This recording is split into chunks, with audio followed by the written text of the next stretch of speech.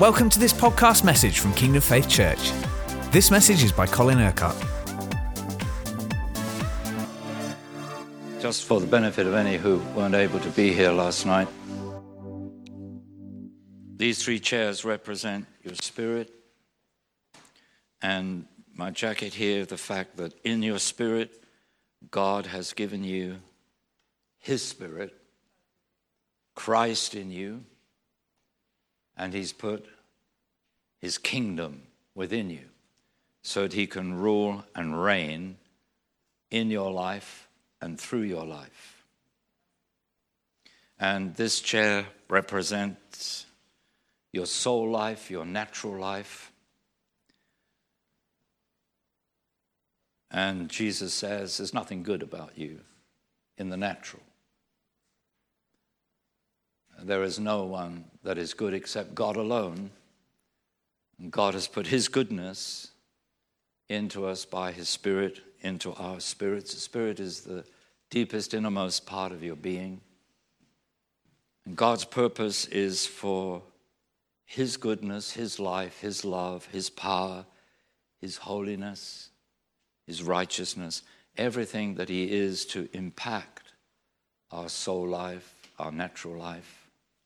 So we keep our soul life submitted to Him, surrendered to Him, under the anointing of His Spirit and His presence within us, so that His life can flow from heaven into our spirit, because God, all communication with God is directly through your spirit, not through your soul, not through your body, but through your spirit.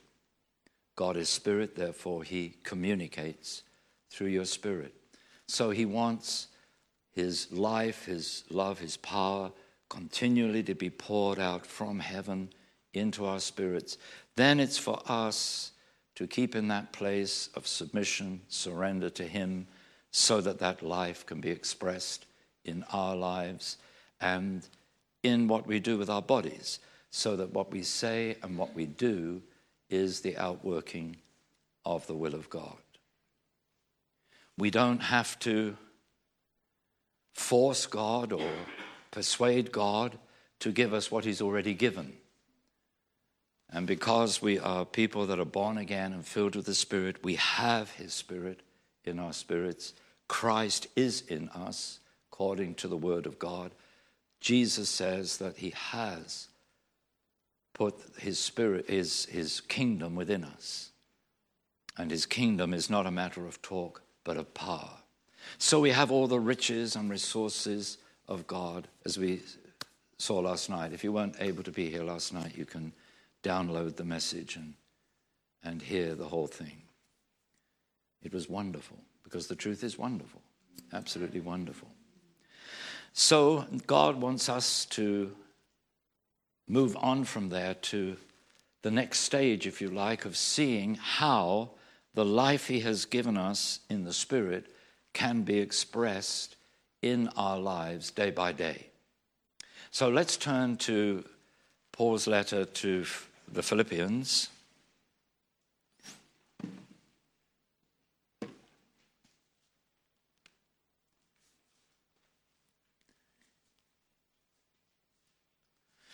Those of us who were here this morning, we saw that this whole process can only happen through the Holy Spirit. So we are completely dependent upon the Spirit. And what matters in this is your self-life, your natural life, that you are living submitted to, surrendered to, under the constant influence and anointing and empowering of the Holy Spirit. That's God's purpose for you. And because He has given you His Spirit, He has made that possible. So the Spirit will only be revealed in your life in as much as you are submitted to His life. Now, Paul says some important things about this whole process here in the letter to Philippians. If we begin with chapter 1, verse 6. He who began a good work in you will carry it out to completion.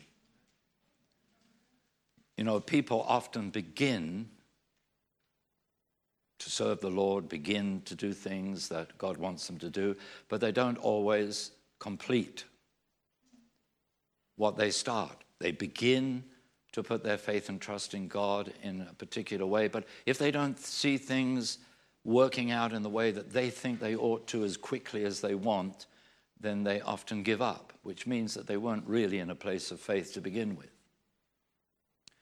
But God, when he starts something, he finishes it. And so that's an important truth for us to understand, that he has come to live in us. Our bodies are a temple of the Holy Spirit, and the Holy Spirit is the person of God. He's just as much a person as the Father, just as much a person as Jesus.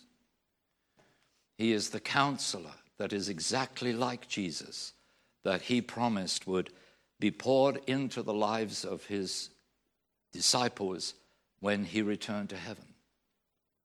So we have this person of God living in us. And his desire is really to take over in our soul life. But he will never force himself upon us. He will never force that.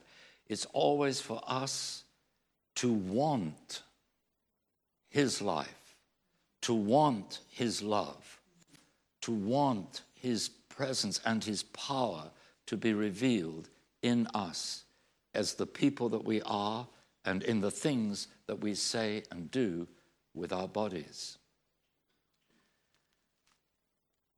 So the more we are surrendered to him, the more of that sanctification that we talked about last night, that holiness will be revealed in our lives. And God has begun that process in us, and he will bring it to completion. All we have to do is to remain in that place of submission and surrender to him, continuing to desire his best in our lives. He will do what he wants to do when we want him to do what he wants to do. But he will never go against our will. He will never force us. We have to desire what he wants, and then we can actually express in our lives what he wants. So he is ready to bring this whole process that he has begun. He is ready to bring it to completion. We want that to happen. Now, at least I want it to happen in my life. I can't speak for you. That is a lifelong process. It's not, you can never say, I've arrived and I now reveal the life of Christ in me perfectly. Sadly, we don't live in that perfection. We have his perfection, as we know, we have his perfection in our spirit, but because the soul so often wants to be in control, wants to be in charge, we want what we want, we don't reflect that life perfectly. But the more we are surrendered, we're consecrated to his will and to his purposes, the more he can take over in our lives. And you see, that's the thing that is a bit scary for some people. Do they really want Jesus to fulfill his will in their lives? Because his will is for us to be transformed into his likeness. So the question we all have to face is, do I want to be like Jesus?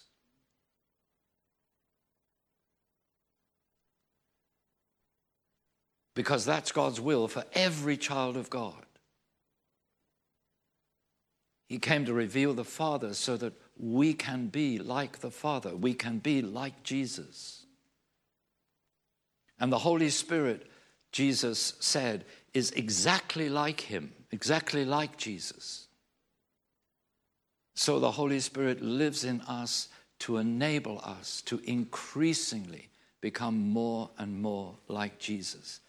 Despite our weaknesses, despite our failures, despite the fact that in and of ourselves we are nothing and we can do nothing to please God. You can do absolutely nothing to please God except let his Spirit work in you and through you.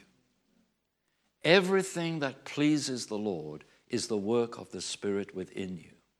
The natural works of the soul may be very good, but they are not eternal, and they do not bear fruit that will last.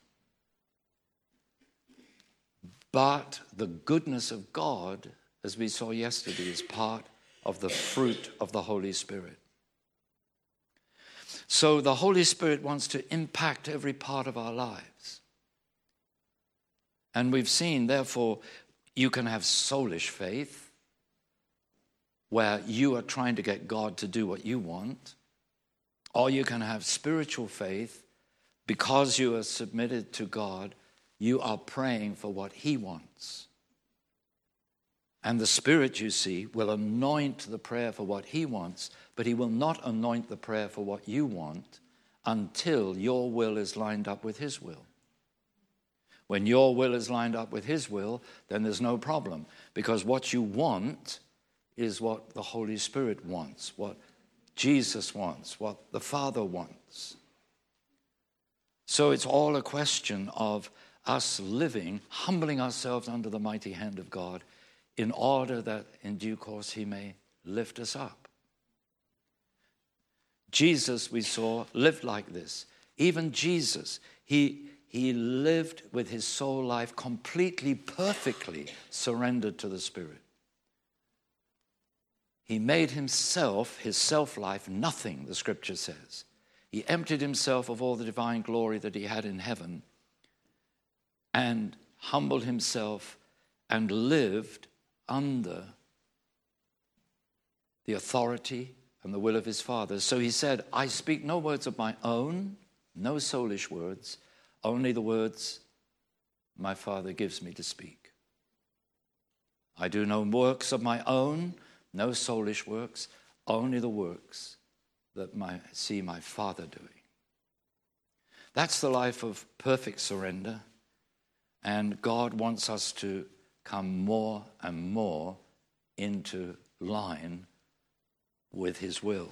So he's begun that process in us, and all the time he's wanting to continue. He's really wanting to speed up that process.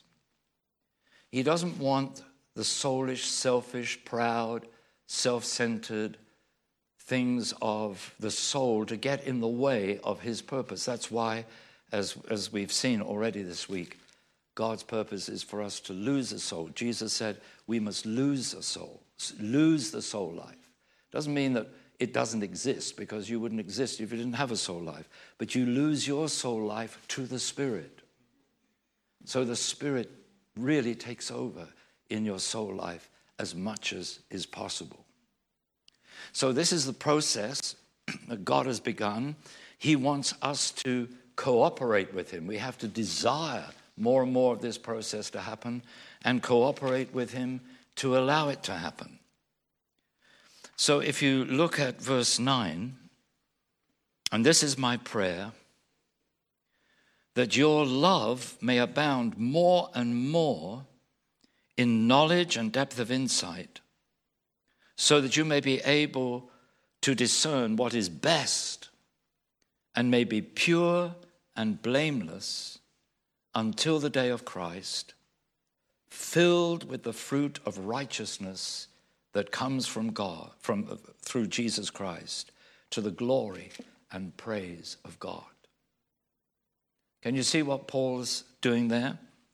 This is his prayer. He's praying that this life of the Spirit, more and more of the love, will be expressed in your life, in your soul life. He's praying that you will have knowledge and depth of insight, because the Holy Spirit brings revelation of the will and purpose of God to us, so that we can then know what it is God wants, and we can allow the Spirit to enable that to happen in our lives. It's not that we try to do it in our own strength, in our soulish strength, in our natural strength, but we cooperate in allowing the Spirit to work in us in the way that He desires. And this life is the pure, is the holy, is the blameless life of God in us, Christ in us, the Holy Spirit within us. So the more we allow this whole process to happen, the more we will be filled in our natural lives, in our soul lives, in the people that we are, with the fruit of righteousness that comes through Jesus Christ, who lives within us. Can you see? This is what Paul is actually praying for in the lives of the Philippians, of the church. Paul understands that this is always the will and the purpose of God. So if you look at chapter 2, verse 1, if you have any encouragement from being united with Christ. Right, now, he doesn't say become united. He is saying you are united with Christ. You are united with Christ because He lives in you. Amen? The secret of the Christian life is this, Paul says, Christ in you, the hope of glory. So, just to know, to believe that your life is united with Christ should give you encouragement. Because you see, the truth is this. Neither you nor I can live the Christian life. The only person that has ever lived the Christian life here on earth is Jesus. And the only one that can enable the life of a Christian as God understands that in His Word is the Holy Spirit. I can't do it, you can't do it. It has to be the Holy Spirit in us. This is why we need to build up that personal relationship with the Spirit, that dependence upon the Spirit, and know how to relate to the Spirit. And I'm going to be talking about that a little later. Let's just continue with what Paul is saying here in verse 1. If you have any encouragement from being united with Christ, if any comfort from His love, it's not just that God loves you, it's that God has poured His love into your heart, into your innermost being, into your spirit. He has poured His love into you by the Holy Spirit. So it's a question of believing what God says He has done and accomplished for you already. You are united with Christ. He lives in your spirit. Amen. His love is there within you.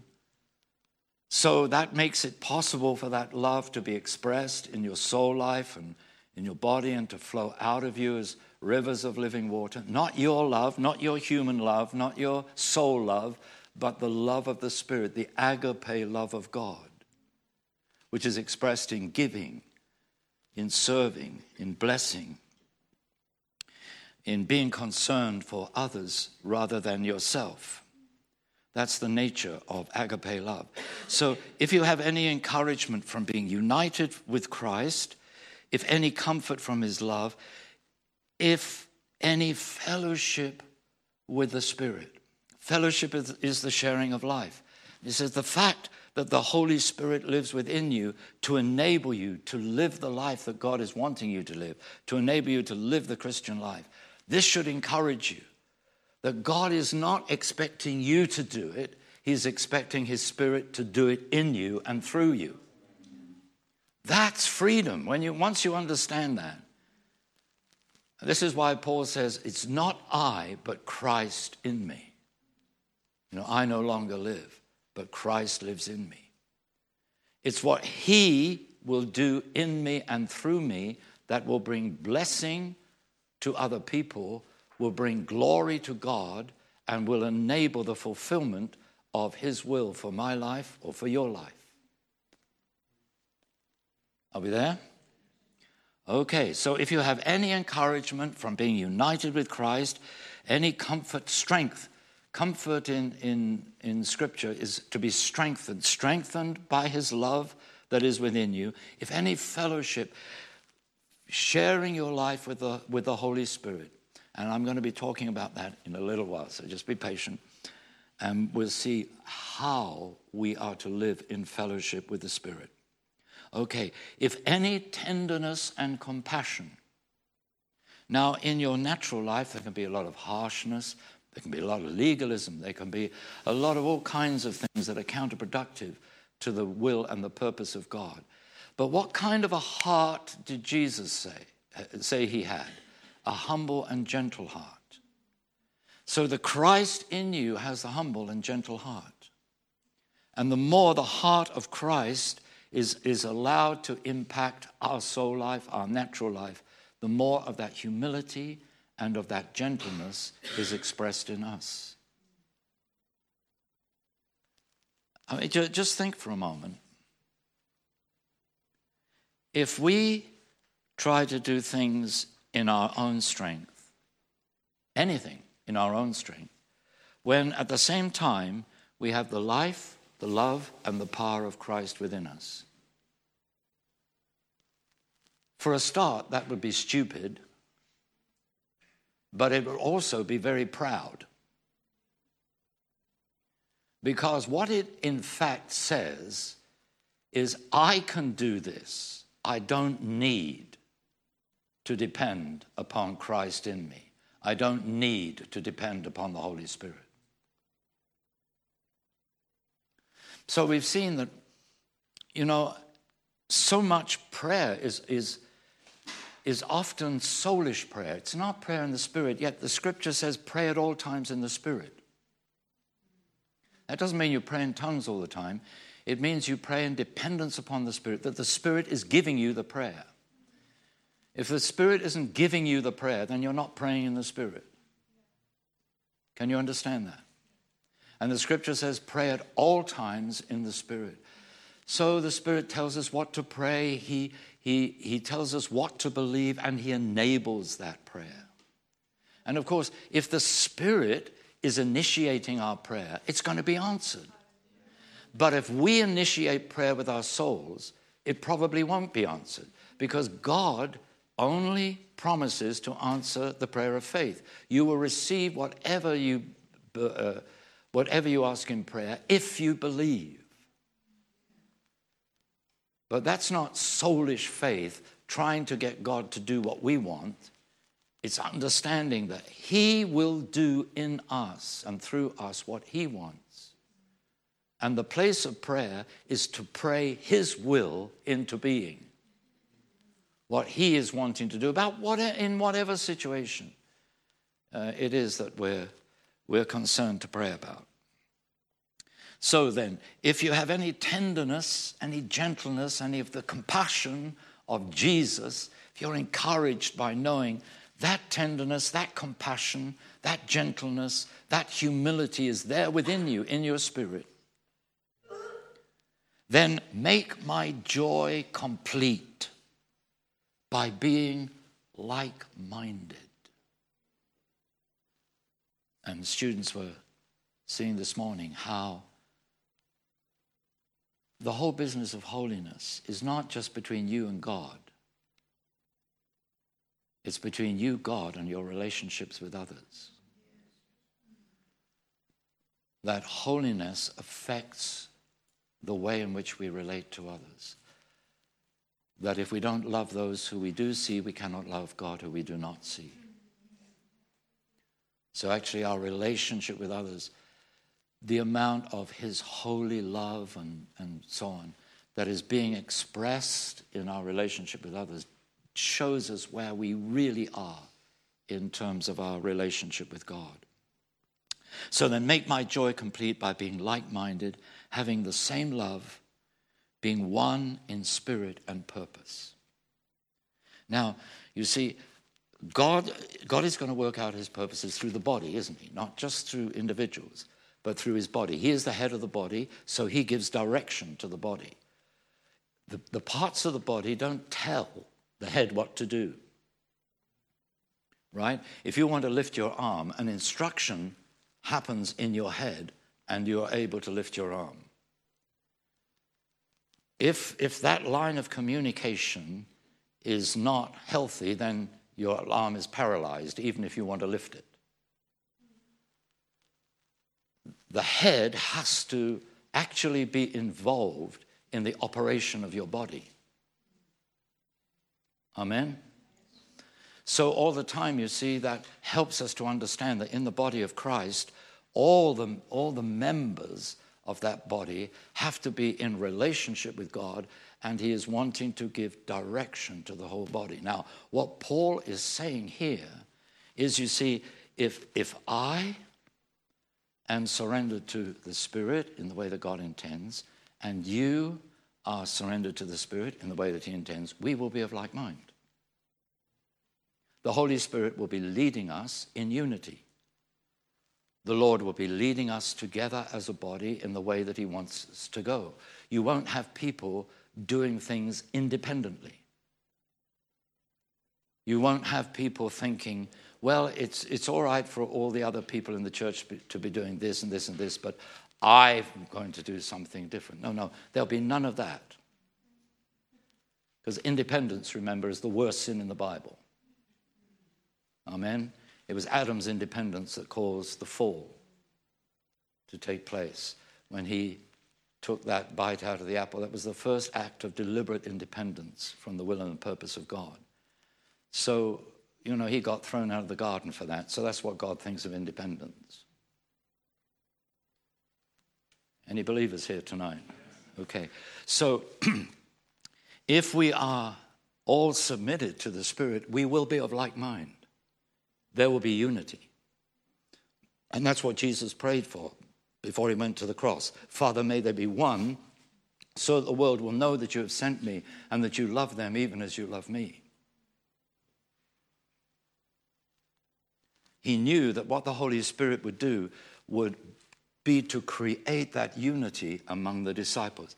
A unity actually that they didn't really have even when they were with Jesus as he walked in his human body. He knew that the Holy Spirit would bring them into a unity that they didn't have when they were just serving him with the soul, but without the Spirit living in them. Because the Spirit didn't come to live in them till Pentecost. Amen? So, then make my joy complete by being like-minded, having the same love, being one in spirit and purpose. Hallelujah. This is why, you see, if people are surrendered to the Spirit, they're not going to get up and leave a church just because they get upset about something. I mean, that's crazy. Why? Because God has united them in one spirit and in one purpose. He's actually brought us into covenant with him and covenant with one another. And it's never for us to break covenant. Different when God sends people out with the blessing of the church because of his call upon their lives.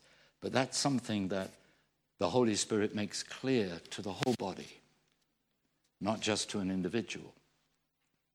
So do nothing, verse 3, do nothing out of selfish ambition or vain conceit. This is your self-life, your soul life, right? It can be very ambitious. It can be very, very ambitious. You can want what you want.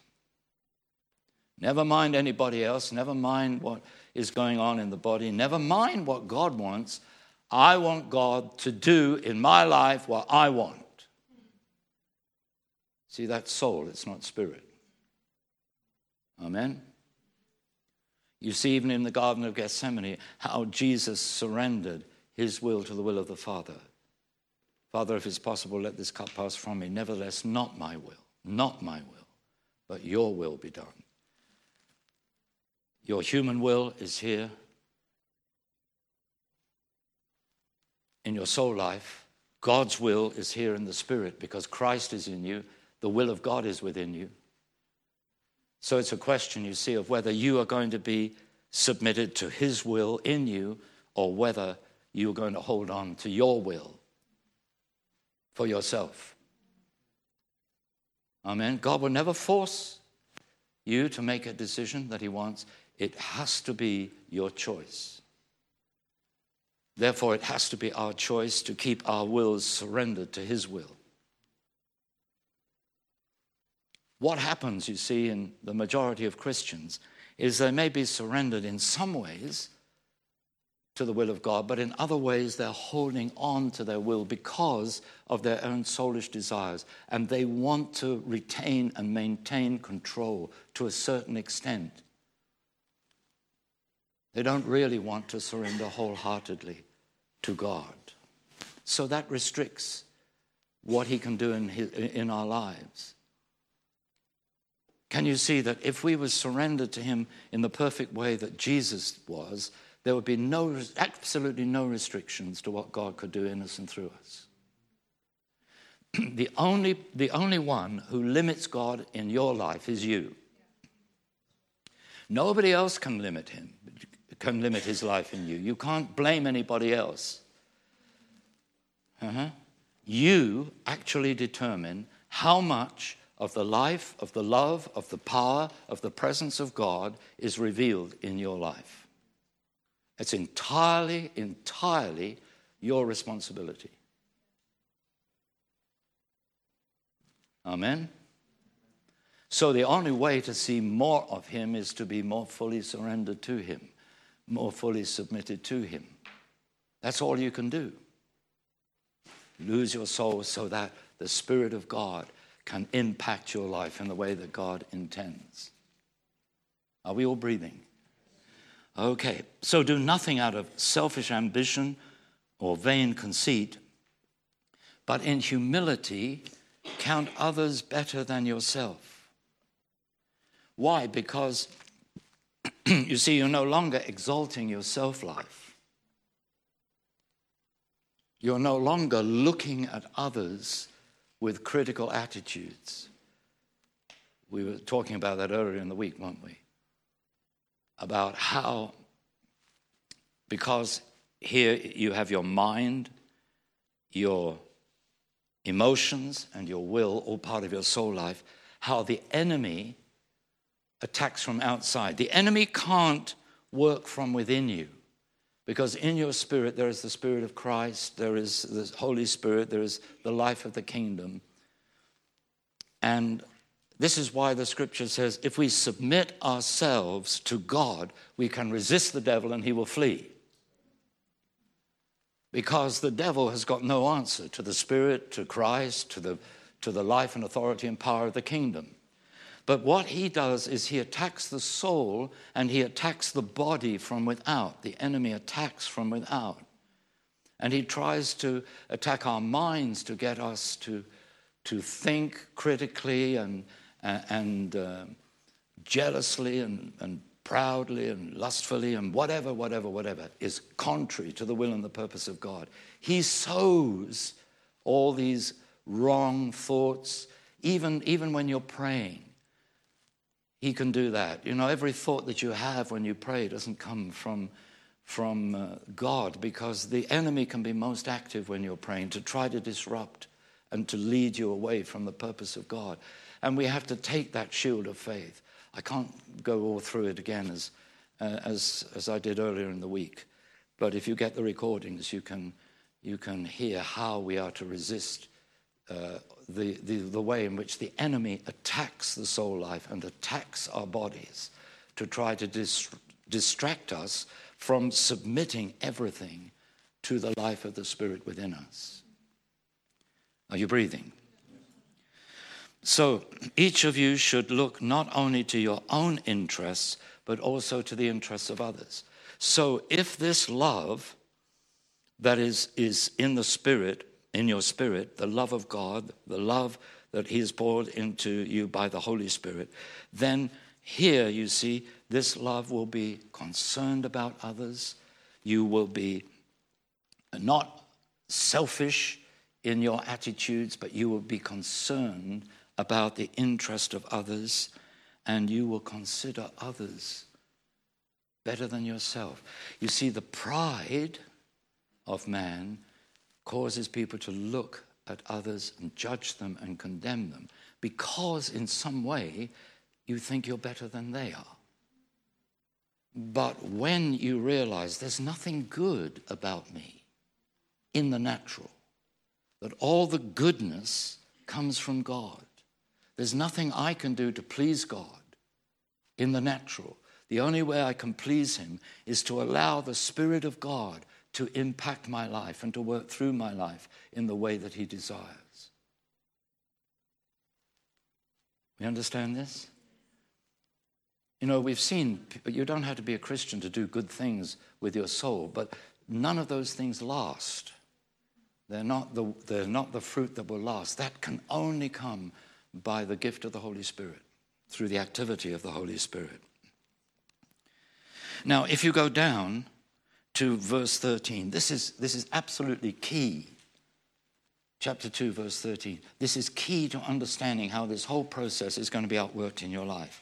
For it is God who works in you to will and act according to his good purpose. Underline it, highlight it, memorize it, do whatever, but never lose sight of this truth. It is absolute gold dust, this verse. It is God who works in you. And as you allow him to work in you, because of the way in which you submit and surrender your life to him, because he works in you, he will cause you, first of all, to will, to want what he wants. That's the first thing the Spirit does. He impacts your will. Now, I've said he won't force you. He will never take over your will, but he will so work in you as to cause you to want what he wants. When Paul is writing to the Corinthians in 2 Corinthians chapter 5, he's saying a similar thing when he says, the love of God compels us. Now, he doesn't mean that the love of God makes us do what God wants him to do. But it's just that the love of God has such an impact upon us that we feel compelled to act, to actually do what it is he is wanting in order to express that love in whatever ways he is leading us to whoever he wants us to express that love for. The love of God compels us. This is the same thought. He works in you to cause you to will and then to do his good purpose. It's all the work of God in you. As Paul says, not I, but Christ. And years ago when I was writing Anything You Ask, which I think was written over 30 years ago now, probably more than that. But I can remember sort of talking about this and just making it very, very clear because, you know, I'm a simple sort of guy, and so God teaches me in simple ways so that I can then teach others in simple ways. And the way he expressed it to me is simply this, right? Here is Christ in me, and this is my natural life. So he says, right, who's going to do it? You or me? If you do it, I won't. But if you don't do it, I will. Now you see, I can understand that. What most of us want is, well, Lord, let's come to an agreement. I do a bit and you do a bit. He says, no, nothing doing. Either you do it or I'll do it. Now, he needs our cooperation so that he can do it through us. But you see, this is the essence of the Christian life. You cannot live the Christian life for God. There's nothing you can do to please God. Only thing you can do to please God is to live in surrender to him so that he can cause you to will and to work according to his good pleasure. It's freedom. I don't have to do it. I just have to let him do it. It doesn't mean I will be inactive. I will be very busy because the Holy Spirit is going to keep me busy. He's going to keep you busy. He's got no time for layabouts. I mean, he's got no time for these super spiritual people that are all words and do nothing. Because super spiritual people don't bear fruit. But truly spiritual people do. I call them the super spits.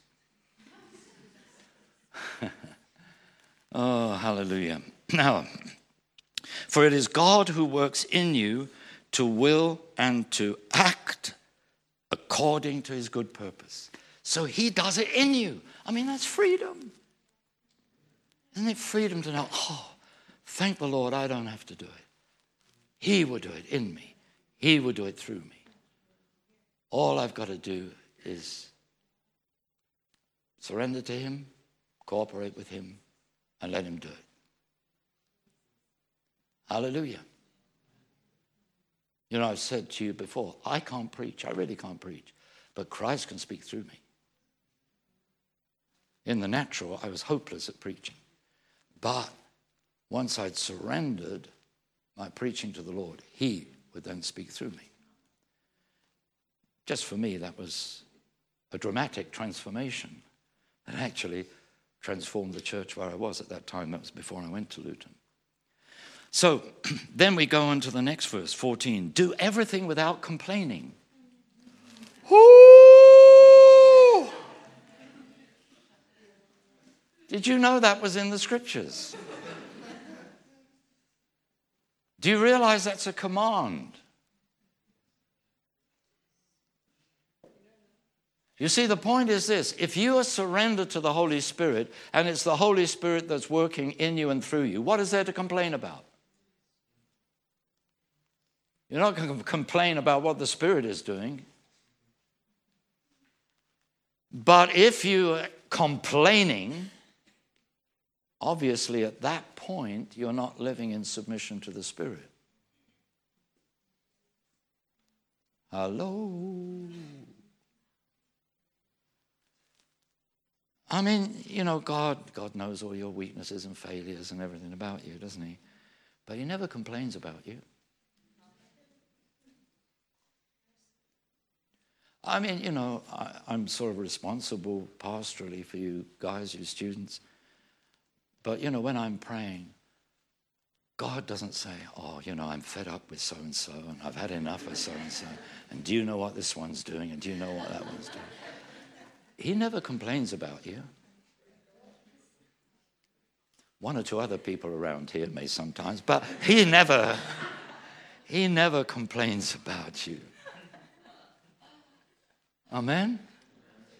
Because you see, complaining is negative. It accomplishes nothing. What God does is bring correction. He doesn't complain, he brings correction. He disciplines those he loves and brings correction into their lives. That's positive, to bring correction, isn't it? So do everything without complaining or arguing. Listen, if you start arguing with the Holy Spirit, you will never win.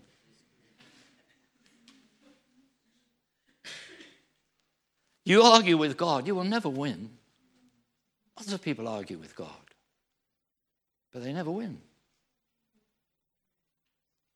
He wins every argument. Amen? Because he is the truth. So do everything without complaining or arguing, so that you may become blameless and pure children of God, without fault, in a crooked and depraved generation. Well, if Paul's generation was crooked and depraved, come and join the modern world, Paul, because it's just as crooked and just as depraved. And there's evidence of that all around us. But we are to shine as lights. As we saw yesterday, the sweet perfume of Christ is to be expressed in our lives in the midst of all the darkness and all the corruption and all the stuff of the world around us. So, in which you shine like stars in the universe as you hold out the word of life. Not our own counsel, not our own wisdom, not our own ideas, not our own opinions. You know, God doesn't care a fig for your opinions. Not a fig.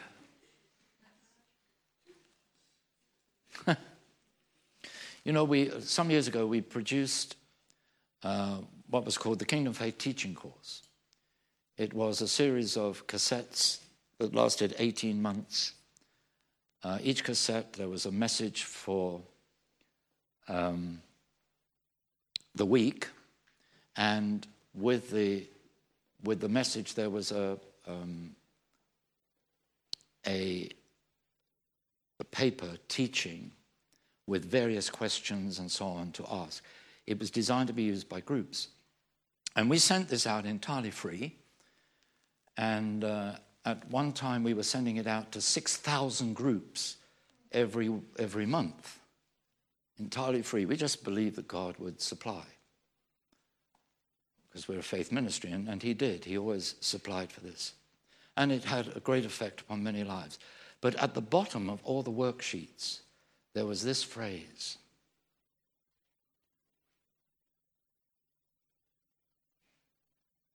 your opinions count for nothing. All that matters is the word of God. Or something like that. And you see, what are your opinions? I mean, why should God take any notice of your opinions? It's part of the pride of man, isn't it, to think that our opinions matter. No, all that matters is God's word.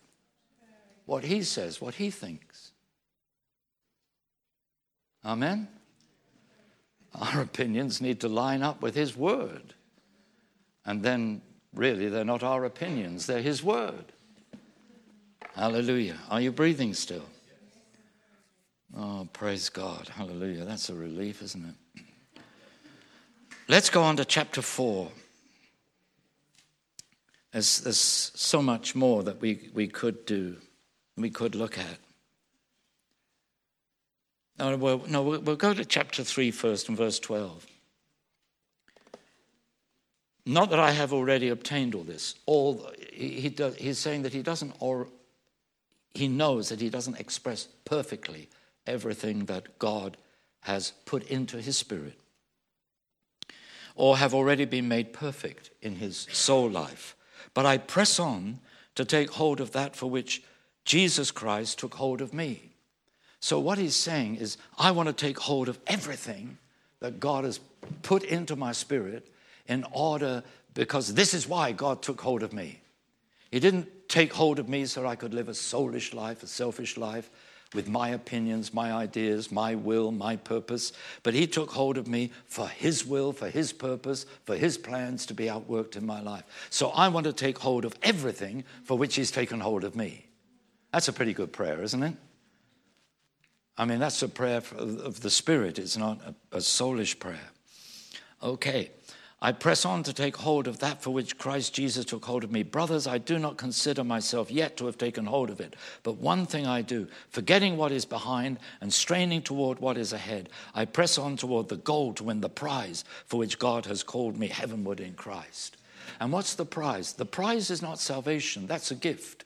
The prize is the reward that God gives to the faithful for what they have done. Remember, each man's work is going to be tested by fire on the day of judgment. All the works of the soul are the wood, hay, and stubble that will be burnt up. They will come to nothing.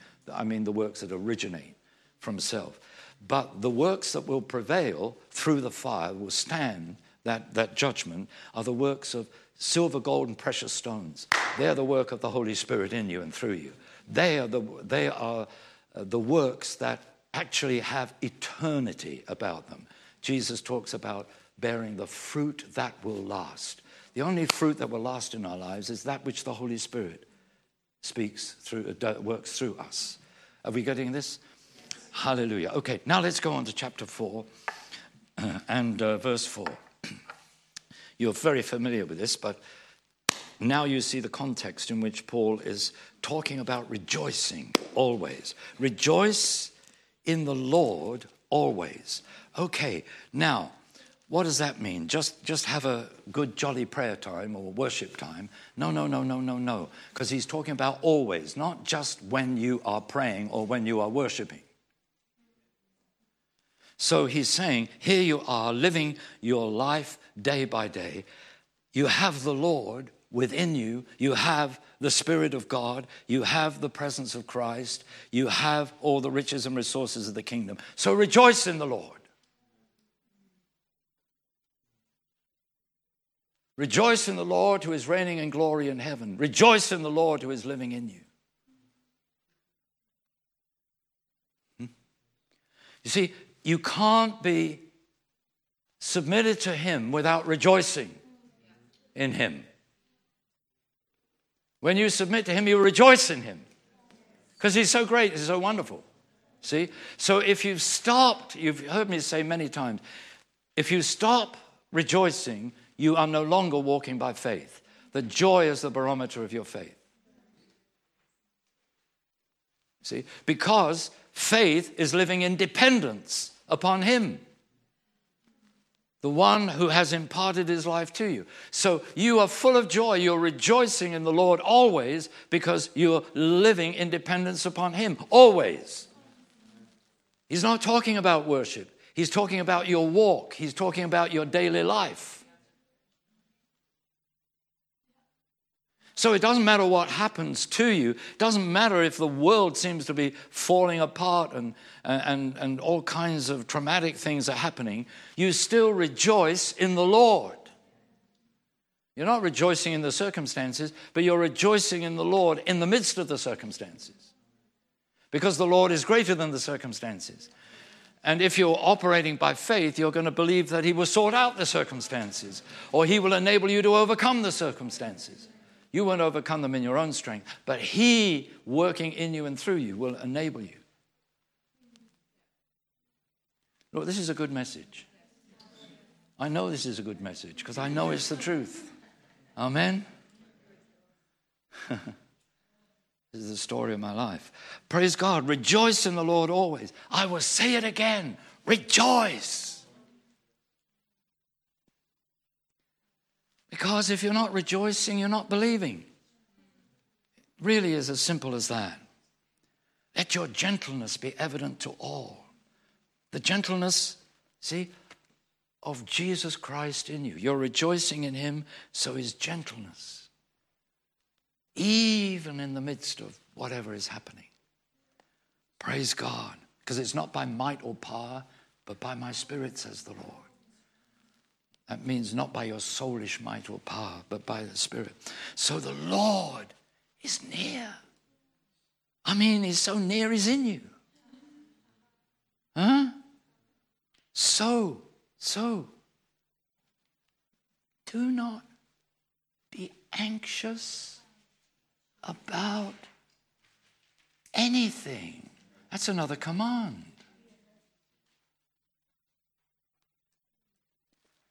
You see, if you are anxious here, that's a soulish thing, right? What does that actually say? Because Jesus said in the Sermon on the Mount, do not worry about anything. John Wesley said that's the command every Christian disobeys. But actually, God intends us to obey it. Don't worry about anything. Paul says, don't be anxious about anything. Why? Because if you're anxious and worried, you've forgotten him.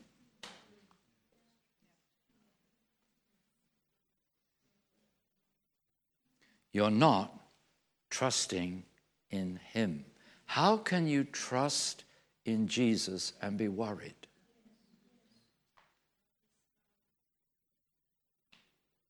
You say, well, it's natural to be worried. Yes, but God, this is the whole point.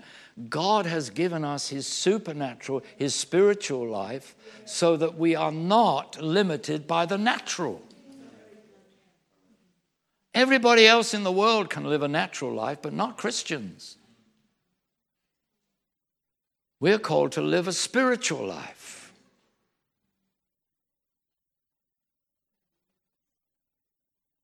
And let me tell you something about God. He never worries. He is never anxious.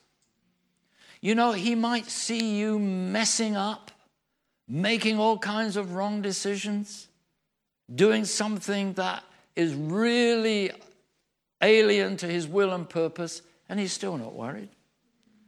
He's not worried because he knows, I'll get you.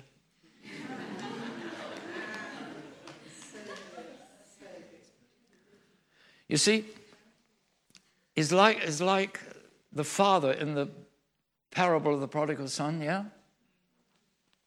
The father wasn't worried, he was just waiting. He was just looking down the road every day. He was looking down the road. When's he coming back? See, then he saw him coming back and he ran to meet him. He wasn't worried. He knew he'll be back.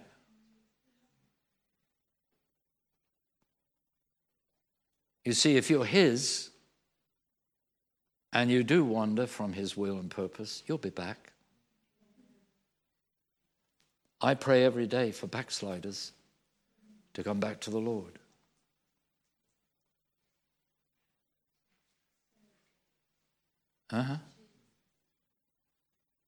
Because backsliders are my brothers and sisters, and they're missing out on all the riches of Jesus. They've lost sight of the truth.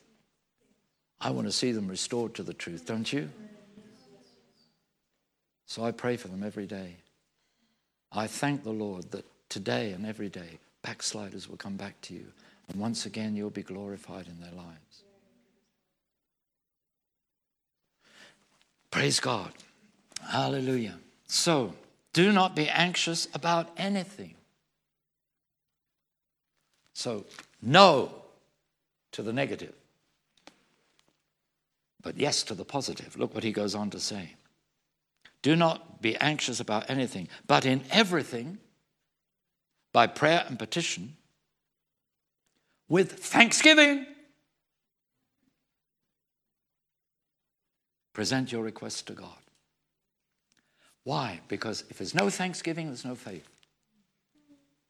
Jesus says, whatever you ask in prayer, believe that you have received it and it will be yours. If you believe you've received it, then what do? Well, when you receive anything, you say thank you. So if you're not praying with thanksgiving, you're not praying with faith.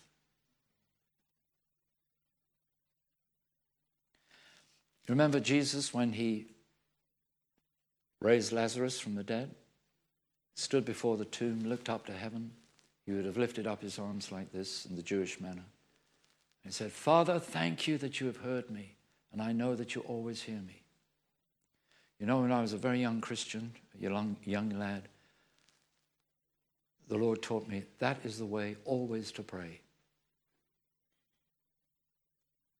That no matter what you have prayed, always end like that. Father, thank you that you have heard me, and I know that you always hear me.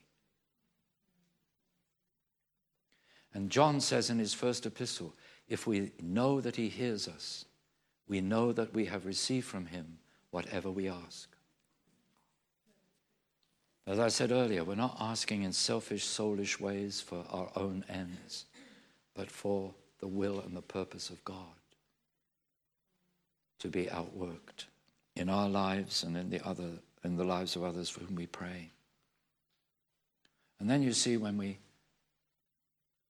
are acting like this and with our dependence upon the Spirit within us, the peace of God which transcends all understanding.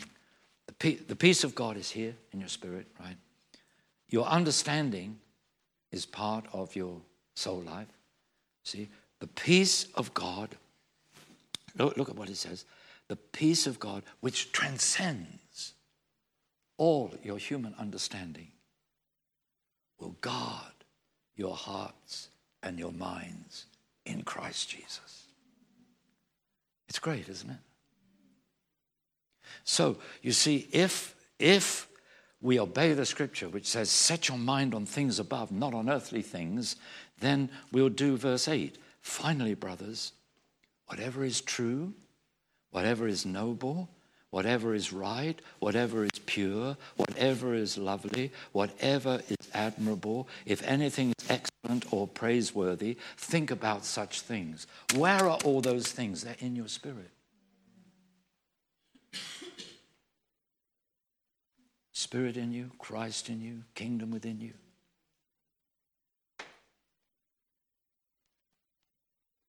So you set your mind, you bring your mind under the authority and the dominion of the Holy Spirit. And you don't allow your mind to focus on selfish or ungodly desires, thoughts. Don't listen to those lies that the enemy wants to sow into your mind to try to distract you from the purpose of God.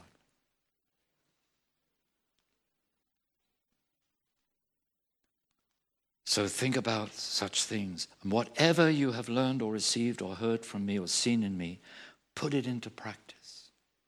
In other words, he's saying, look, I've been showing you how you are to rejoice in the Lord, to depend upon the Lord, to let him will and to work in you his good purpose. So you've received all this from me, Paul's saying. So put it into practice. Because hearing the word does not bear the fruit. Only doing the word produces the fruit. So, God's thought of everything. He's provided everything for us to be able to walk as the children of God in complete freedom. But of course, as we've been seeing this week, this is evidence that God wants the very best for us because of his love for us. When you love people, you want the best for them, don't you? And out of his love for us, he wants the best for us. But remember that whatever he is working in you is not just for you. It's for the lives of all the others whose lives will be impacted, influenced by you, by the things you say and the things you do. That's the fruit. God works in you in order that then the Holy Spirit may produce fruit through you. And what glorifies God is not just what he does in us, but the fruit that is produced because we put the revelation of his truth into practice. Right now, just finish. I said earlier, we come back to, okay, this fellowship with the Holy Spirit. You know, when he's writing to the Corinthians, he says what is often called the grace, the grace of our Lord Jesus Christ and the love of God and the fellowship of the Holy Spirit be with you always. That is actually a dynamic verse. It's not there in the Bible so that you know it's the end of the service and you can say amen and go home, which is what happens in many churches. No. This is a profound truth, that the love of God, the fellowship of the Holy Spirit. What does that mean? If I live in fellowship with the Holy Spirit, I share his life and he shares my life. He shares my life by living in me. I share my life by submitting my life to his life. Now, what does that look like in practice? I can call upon him at any moment in any day. Lord, what do I say? Lord, what do I do? No matter what situation you're in, Holy Spirit, just give me the words to speak. Holy Spirit, give me wisdom. Holy Spirit, enable me to make the right decision now. See, all the time you're just living in this relationship with the Holy Spirit. If you don't consciously do that, you will instead just make soulish decisions. You will do what you think is best instead of Holy Spirit. What are you saying? Holy Spirit, give me your love for this person. Holy Spirit, give me discernment as to what's really going on in this situation. Holy Spirit, what spirit is operating here? Because it doesn't seem it's the Holy Spirit. See, the discerning of spirits is part of the gifts of the Holy Spirit, aren't they? So you're using, Holy Spirit, give me a word of wisdom now. Holy Spirit, give me a word of knowledge. I need to understand in this situation. Holy Spirit, I just feel totally out of my depth. I just don't know what to do. It's over to you. It's over to you. You just show me what to do. It's fellowship. It's fellowship.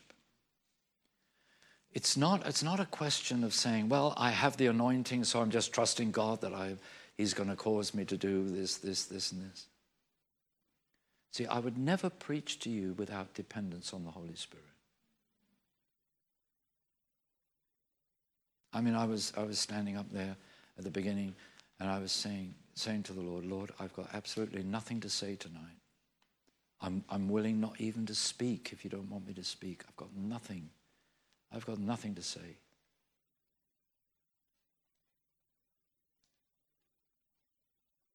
I was reading through some of Philippians earlier because I sensed that, God was going to use this tonight. But I hadn't formed a message. I didn't really know how. But if you trust the Holy Spirit, He will never fail you. He will never fail you. He'll never let you have egg on your face, He'll never allow you to be put to shame. He really won't. And when it comes, if you need to pray for someone to be healed, you don't have to do it. See, it's the Holy Spirit in you and through you, isn't it? Holy Spirit, just come now. Just use me as a channel of your grace and of your power. You're deferring to Him all the time. I think Jesus deferred to the Father all the time like this, you see. Don't you? I mean, if He spoke no words of His own, only the words His Father give me to speak, He must have been saying, Father, what should I say now? Father, what do I do now? Because I'll only do what I see you doing. Fellowship. He lived in such fellowship with the Father that He could say, if you've seen me, you've seen the Father also. The Father and I are one. Do you not believe that I am in the Father and the Father in me? He lived in fellowship. See? And God is calling us to live in fellowship with the Holy Spirit. That's why I was saying to you yesterday, you need to build a personal relationship with the Holy Spirit. The Holy Spirit is just as personal as the Father, just as personal as Jesus. Those of you that have studied John's Gospel, I've explained to you that John had to break all the rules of Greek grammar because the word for spirit in Greek is pneuma, and that's a neuter word. So the pronoun that should go with a neuter word is it. And sometimes, out of ignorance, you hear Christians refer to the Holy Spirit as it. But when he's talking about the Holy Spirit at the Last Supper, John always refers to the Holy Spirit, the pneuma, as he. So he's actually breaking all the rules of Greek grammar. He's calling a neuter word personal, because the Holy Spirit is personal. Hallelujah. So get to know him and trust him. Have fellowship with him every day, even when you're on holiday. You're never on holiday with the Holy Spirit. He goes with you. Amen. He's still there. He's still within you. So don't forget me. Amen. But let me tell you this. All soulishness hinders your fellowship with the Holy Spirit.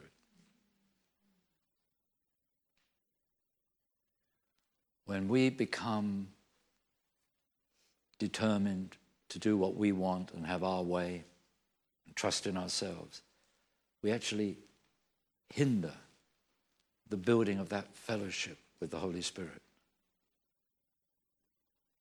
So it's a very practical thing. It's like, in your relationship with other people, if you do things that offend them, okay, you can still have the relationship because there can be forgiveness and whatnot. But while there is that offense there, it damages the relationship until there is forgiveness and restoration. See? It's like that with the Holy Spirit. If we're doing things to offend him, it's going to affect our fellowship, affect our ability to really hear and be open channels of his life and of his grace and power.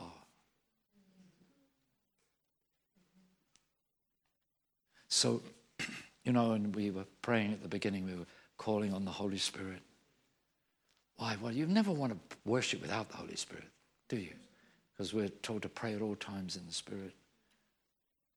And Jesus says that the Father is looking for those who worship in spirit and truth.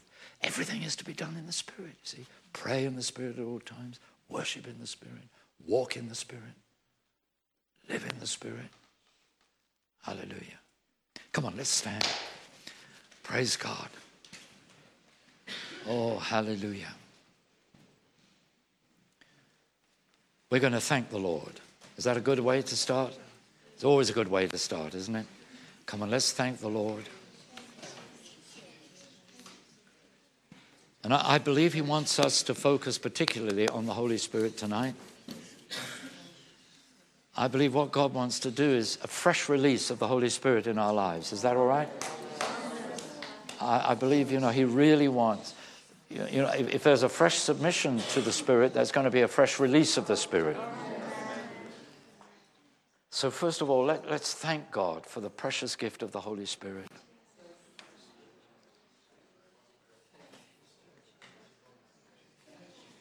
The Holy Spirit is God in you. Hallelujah. Thank you, Jesus. Thank you, Jesus.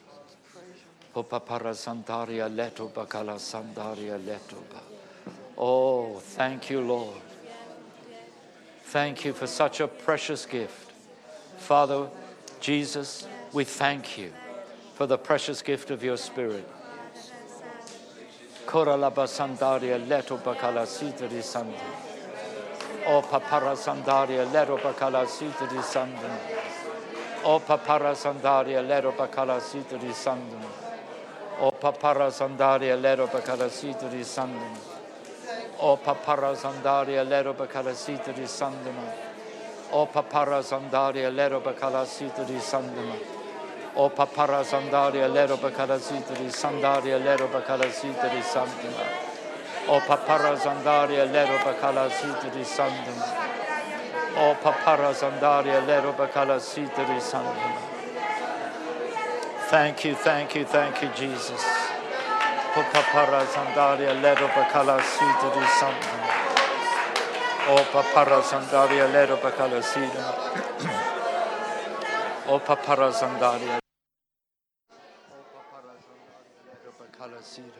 Thank you, Jesus. Thank you, Jesus. Thank you, Jesus, for the precious gift of your Spirit. Praise your holy name. Thank you, Lord. Thank him that he has filled you with his Spirit.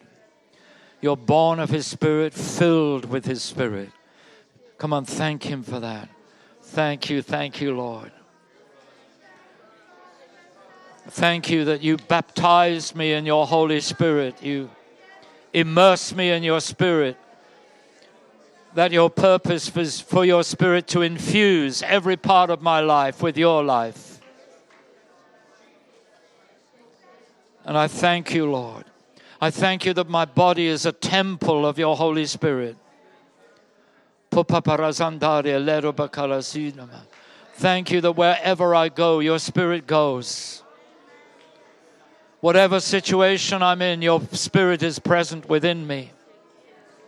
Thank you, Lord, I'm never without him, that he doesn't come and go from my life. He doesn't step out of my life and step into my life. Thank you, Lord, that you do not withdraw your gift from me. He is a gift. He's not on loan. He is a gift.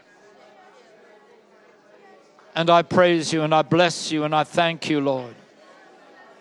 Paparazandaria lero bakarasituri sanduma. O paparazandaria lero bakarasituri sanduma.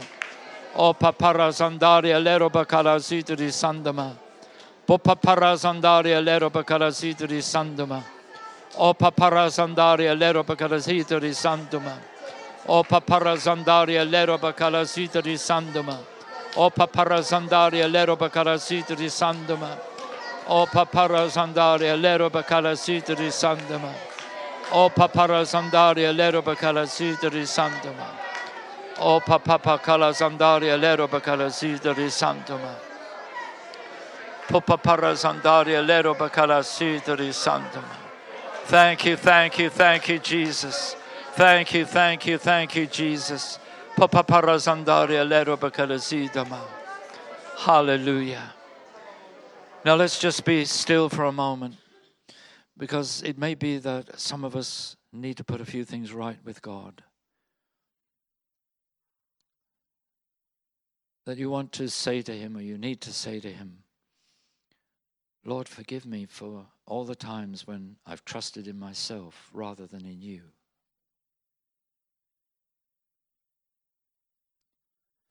When I've gone ahead and done things in my own strength without even any reference to you.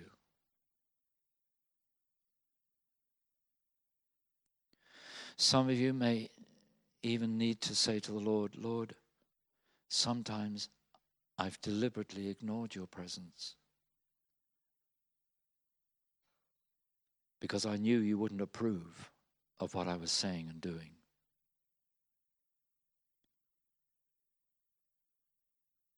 And I realized tonight that was a wrong heart attitude. It was soulish. It was sinful.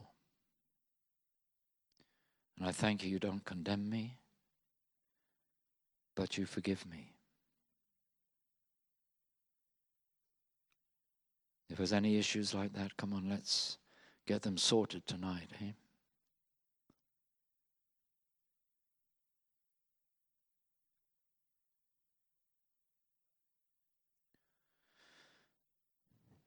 You may need to say, Lord, there's so many situations where I feel I failed. And I realize tonight that you allowed me to fail because I was trusting in myself and not in your Spirit.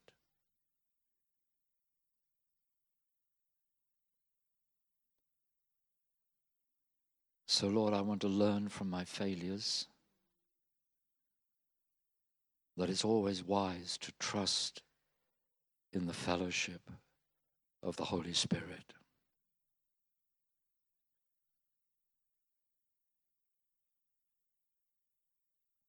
And not to do anything independently of you. Thank you, Lord, you don't condemn me, you don't judge me, but you forgive me.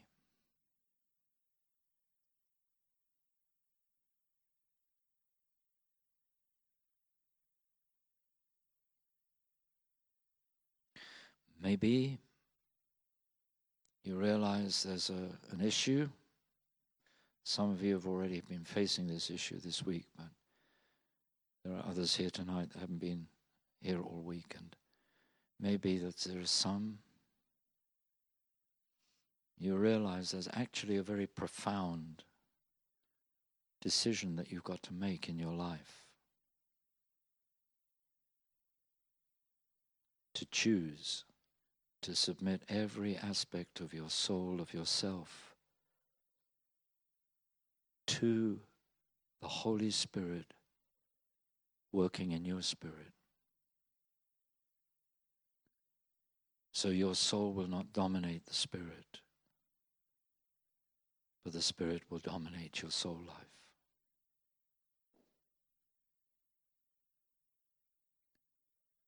If you're one who needs to make that decision, this is a good time to do that.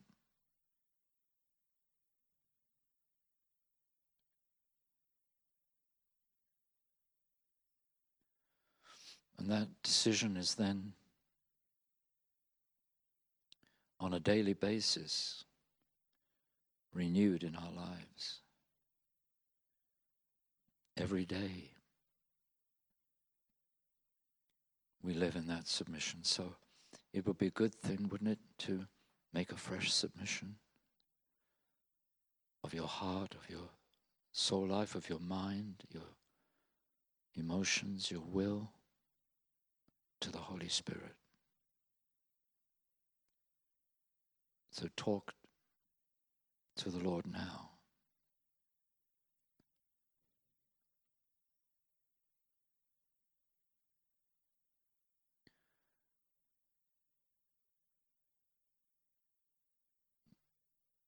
Humble yourself under his mighty hand in whatever way you need to.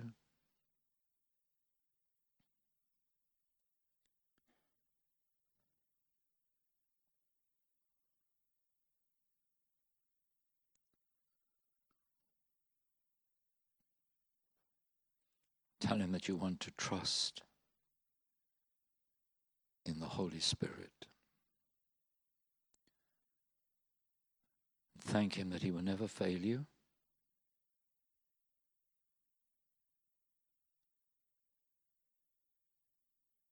He will never leave you.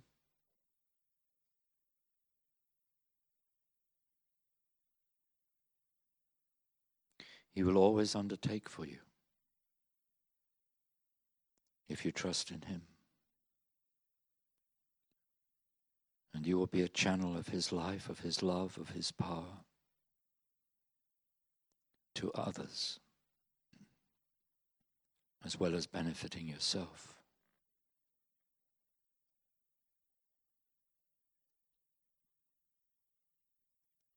So thank you, Lord, for the fellowship of the Holy Spirit.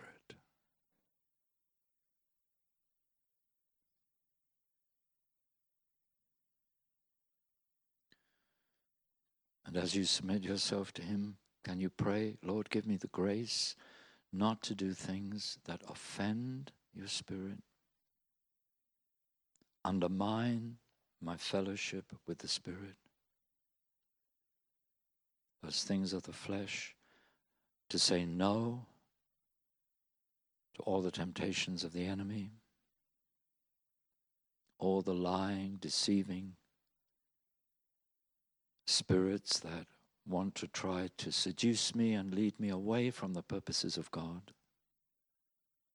I take the shield of faith against all those fiery darts of the evil one, because I know my fight is not against flesh and blood, but against the spiritual forces of wickedness that are at work in the world and in heavenly places.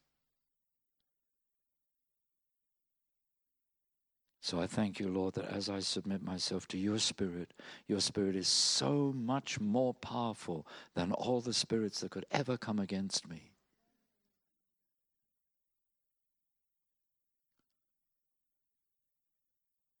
So I thank you that as I submit myself afresh to you, so you will lead me in your triumphant procession in Christ Jesus.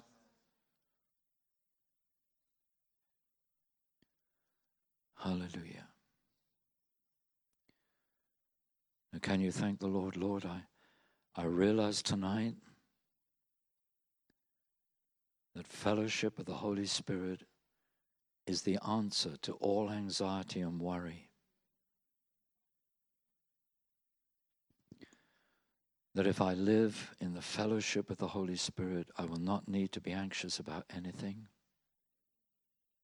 I will not need to worry about tomorrow. That as Jesus said, each day has enough cares of its own, and the Holy Spirit will help me to deal with all those cares, with all the pressures, with all the things that happen on a day-to-day basis. He's always there for me, always, always, always, wanting me to lean on him, wanting me to depend upon him, wanting me to call upon him, wanting me to use him, and not to ignore him.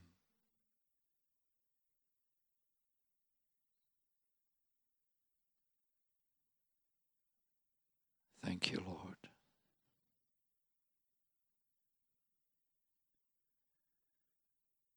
That even if there are things that in the natural, in the past, would have caused me to be anxious, now I can cast all my cares upon the Lord. I don't have to carry the burden. And the Holy Spirit will enable me to overcome or deal with the situation no matter what it is.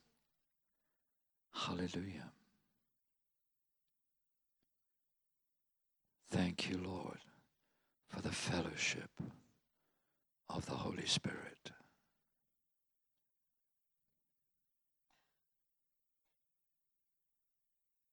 So just thank the Lord for his mercy, for his forgiveness. He's wiping the slate clean tonight.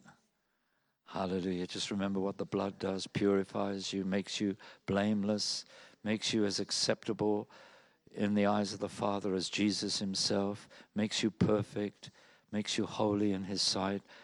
Just let him wash you with the blood. Wash away, cleanse out of your life all those past failures, all the past sins, all the past dependence upon yourself, all the ways in which you ignored the Holy Spirit or just didn't call upon him, just did things in your own strength. Thank the Lord that all that's wiped clean out of your life tonight. Hallelujah. This is a new beginning. Hallelujah. This is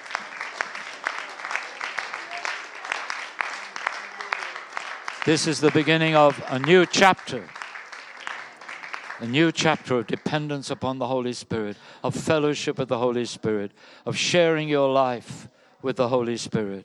Thank you, thank you, thank you, Jesus, for your Spirit. Praise you, praise you, praise you, Lord. Praise you, Lord, praise you, Lord, praise you, Lord. Now let's just lift our hands to the Lord.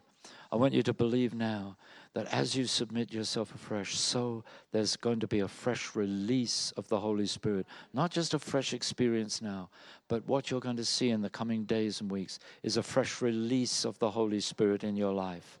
That you will be a channel of his grace, a channel of his love, a channel of his life, a channel of his power. Hallelujah. That life, that power of the Holy Spirit will flow through your body, through your soul, through your body, out of you as rivers of living water. Oh, Father, we thank you, we thank you, we thank you for that fresh anointing. We thank you for fresh oil. We thank you, Lord, for the fresh impartation of your Spirit, the fresh release of your Holy Spirit through our lives. Thank you, Lord, we're going to see greater evidence of your Holy Spirit in us, greater evidence of your Holy Spirit working through us. And we give you glory, we give you honor, we give you praise. Ora sandaria leto bakala sandara basinama. O papara sandaria lero bakala sitri sandama. O papara sandaria lero bakala sitri sandama. O papara sandaria lero bakala sinama. O papara sandaria lero bakala sidama landama. Oh, thank you, Lord, that you are going to enable me to do things that in the natural I could never do. Thank you, Holy Spirit, that you will enable me to do the same works as Jesus and even greater things still as I trust in your word, trust in your presence, trust in your anointing, trust in your empowering. I praise you, Lord. I praise you. I will do the same things as Jesus. I will do greater things still because it's his word. Hallelujah. I praise you, Lord. I bless you, Jesus. I give you glory. I give you honor. I give you praise. Paparazandaria lero bakarazita risanduma. O paparazandaria lero bakarazita risanduma. O paparazandaria lero bakarazita risanto. O paparazandaria lero bakarazita risanduma. O paparazandaria lero bakarazita risanto. O paparazandaria lero bakarazita risanduma. O paparazandaria lero bakarazita risanduma. O paparazandaria lero bakarazita risanduma. O paparazandaria lero bakarazita risandaria lero bakarazinama. O paparazandaria lero bakarazita risanduma. O rataparia lero bakarazita risanduma. O paparazandaria lero bakarazita risanduma. O paparazandaria lero bakarazita risanduma. Yes. Paparazandaria lero bakarazita risandara mazinama. O paparazandaria lero bakarazita risanduma. O paparazandaria lero bakarazita risanduma. O paparazandaria lero bakarazita risanduma. Oh, hallelujah. Hallelujah. Now, we're going to pray for the church.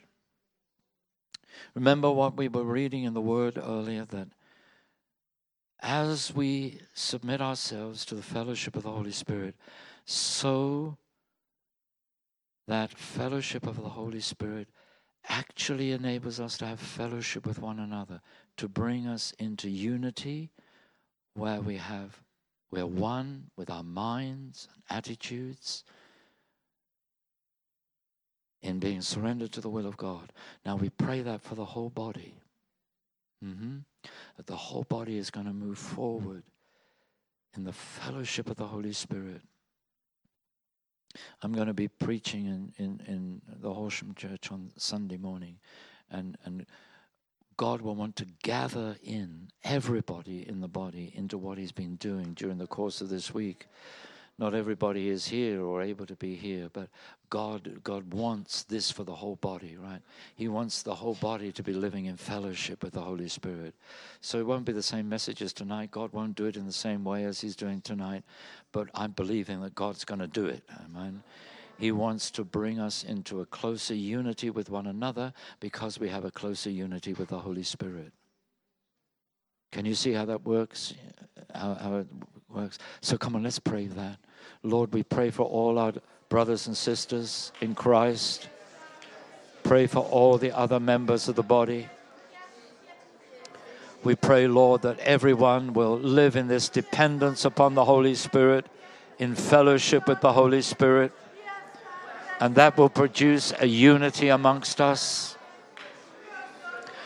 that will enable us to go forward in your purposes and see the breakout and the harvest of which you have spoken as being your purpose for this year. We thank you, Jesus. That where there is unity, you command the blessing. So we pray, Lord, that the whole body will come into a unity in the Holy Spirit. That we will be of one heart and one mind. Hallelujah.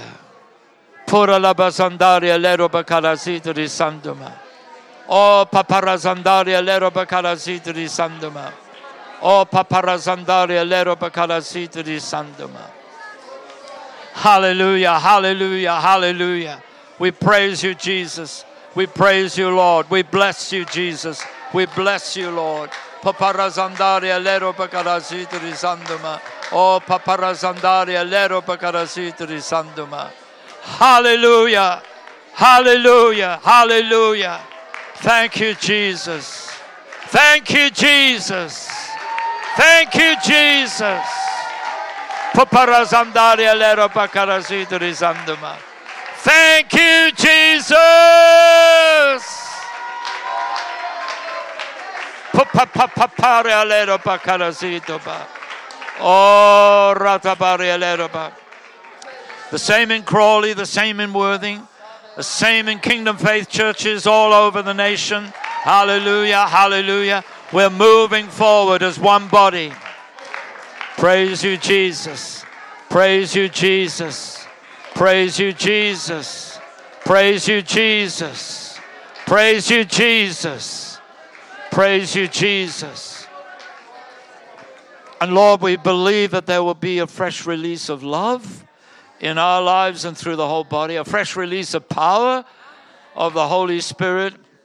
Oh, hallelujah. Less soulishness, more of the Spirit. Yes? Praise God. Hallelujah. Now, how can we finish tonight? Well, rejoice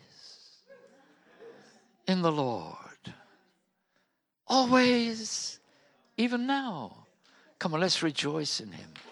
Let's really rejoice in Him. Praise you, Jesus. Praise you, Lord. Praise you, Lord. Praise you, Lord. Praise you, Lord. Praise you, Lord. Praise you, Lord. Bless you, Jesus. Bless you, Lord. Bless you, Lord. Hallelujah. Hallelujah. Paparazandaria lero bakala sitri sandama. Oh, paparazandaria lero bakala sitri sandama. Hallelujah. Oh, isn't He good? Isn't He good? The joy of the Lord is your strength. See, the joy of the Lord, not the joy of this, not the joy of the soul. That comes and goes, but the joy of the Lord is always within you, in your spirit. Amen. Oh, Father, we thank you. You've got this whole thing buttoned up, haven't you, Lord? I mean, you just know exactly how to lead us from where we are into where you want us to be. And we believe for the reviving power of your Holy Spirit to be at work amongst us and throughout the whole of Kingdom Faith, that we will be a blessing to this nation and to other nations. And we give you glory, we give you honor and praise. Come on, let's great big thank you to Jesus. Yes, thank you, Lord. Hallelujah. Thank you for listening to this Kingdom Faith podcast. We trust it's been an encouragement to you. For more information and resources from Kingdom Faith and our other audio and video podcasts, please visit www.kingdomfaith.com.